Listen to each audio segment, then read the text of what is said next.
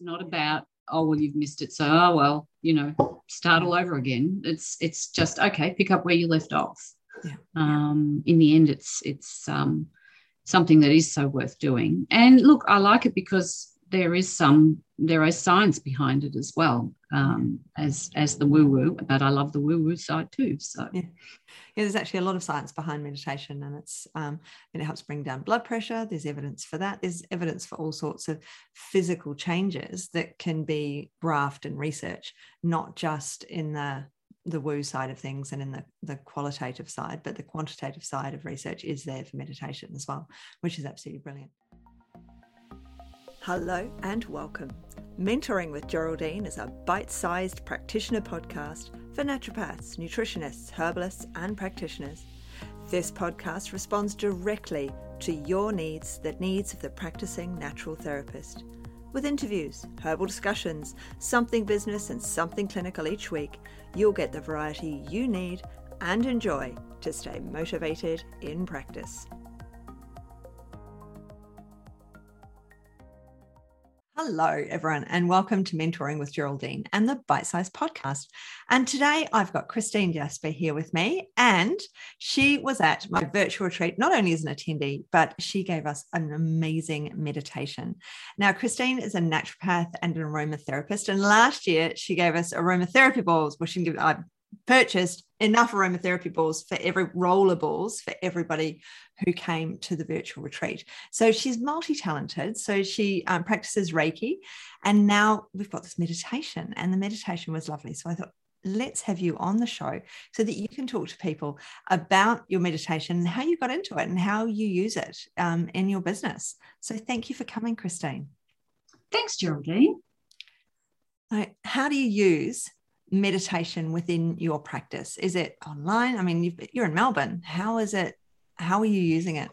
Yeah, well, yes, it is online for obvious reasons, and it'll be online for a little while. I originally started out thinking about doing it online and in person, and hopefully next year that's what it will extend to. But right now, that's what it is, and I have a 6-week course that I've written, and it's themed really initially around self-care and looking after yourself, particularly at this difficult time for everybody. So that's where that's come from, and I decided to gain a meditation certification because I realised when I'm seeing my naturopathic clients that certainly there's physical things that they need help with, but there's so much mental health, for want of a better expression, things that they also need, not necessarily,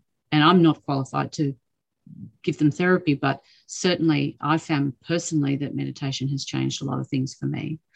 And that's what sort of put me on that road, that direction. Yeah, it's a great modality. I use visualizations a lot with my clients. As you know, I use them in practice and I use them in the groups because you're part of my groups. So I use visualization a lot, but meditation is different. You have a lot more pauses in the meditation, which of course you don't have in a visualization. You have a lot more of the thinking of self as you're going through a meditation. And so when you developed your 6-week course, the self-care course, how did you create that flow for the course over a 6-week period? Because these things, it's always hard thinking of what to put in a program. But with a meditation program, did you find it difficult? Did you find it easy? What did you put in the program? I found it somewhere between difficult and easy. I actually enjoyed the training so much, and I have actually combined different types of meditation in there. So we're looking at visualizations for some of them are like more physically centered with concentrating on the breath and physical relaxation. So I've sort of themed it each week's a little bit different in that respect, and it gives people a choice, I suppose, too. It gives people a range of different types of meditations that will help them ongoing into the future. And it's certainly it is effective, and I'm trying to work out a way to sort of be able to supply people with daily meditations over time, so that they can begin to make it a practice for themselves. Yeah, that is the thing, isn't it? It's changing practice, it's changing habits, and it's bringing new habits into our practice and new behaviors and implementing things. So, I mean, it's like podcasting. You listen to a podcast, you listen to another one, then you'll have a break, and then you'll have a splurge again, like Netflix, isn't it? You'll sit in front of Netflix and you watch an entire series, and then you'll go back to normal TV watching the news, or you'll be asking around, what's the next series I can binge on? And so with bringing in these new habits, though, it's very different to binging on something. It's like, how am I going to bring in these habits? So how do you encourage people to bring in the habit of meditation into their life? Well, I try and keep it simple, because I know what I'm like with a habit, and it takes some self-discipline. And so I try and keep it simple, and I guess help them to see that it doesn't all have to be sitting for hours, ramrod straight, and just with your eyes shut and everything. It can be a really 10-15 minute thing once a day. And I've proven to myself that since I took up the training and got into a practice daily, and I can assure you I don't sit there necessarily for 20-30 minutes a day, which is nice. It looks fantastic if you can do it. But I feel it's better to get the overall ongoing benefit. And I think there's more chance that people will do that in their daily lives than, and again, that's nothing against longer meditations. And the ones I give in my course are long, they're 25 or so minutes. But that's where my sort of basis for building the course has come from. And also things like, if you miss a day, don't beat yourself up. Like it's in the end, it's about people doing it for themselves. And that's what I love about it. And I can actually say that I have noticed a change in my sleep and the way I handle things in terms of life in general. And I really have. I'm not just sort of paying lip service to that. So, and I also found with my naturopathy clients, a lot of what they needed to do was changing a habit or developing a habit.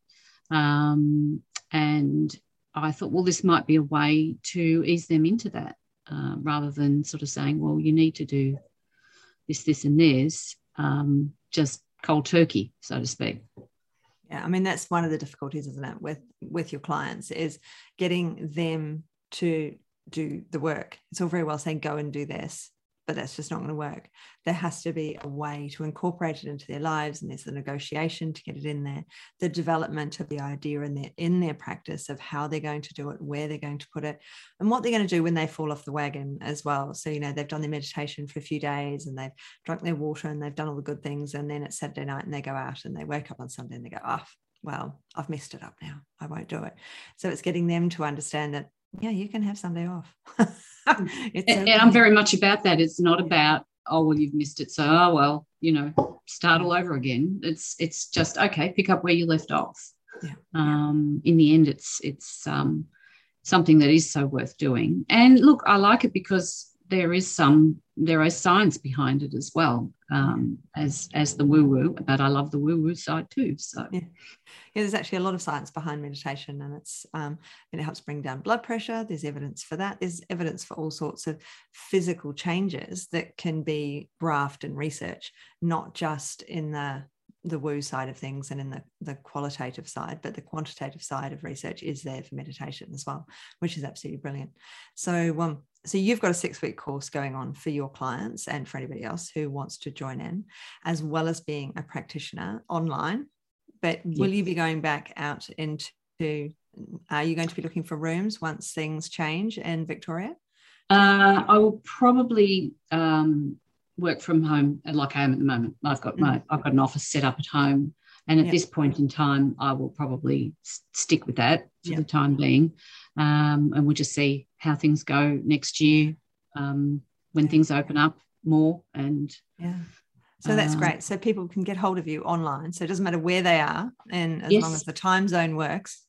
And it's they're recorded, so it wouldn't actually matter if you're in the wrong time zone anyway. Because No, because what I've done with this group is because I've only just started the group, I'm about to create a private Facebook page.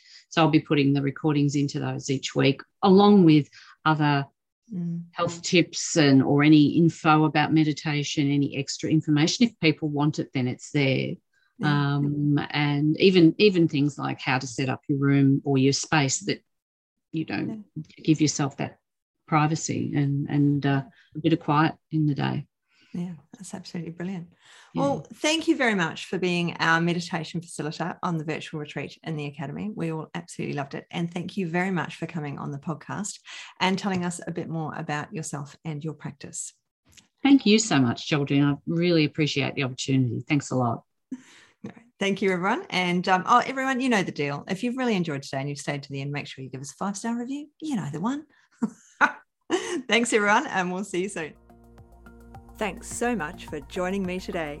Don't forget to rate, review, and subscribe to the podcast for the weekly episodes. If you'd like even more support and learning, then the Academy is for you. Here you'll find part 2 of the herbal discussions, more clinical learning, and case studies to support your clients in practice. Bye for now.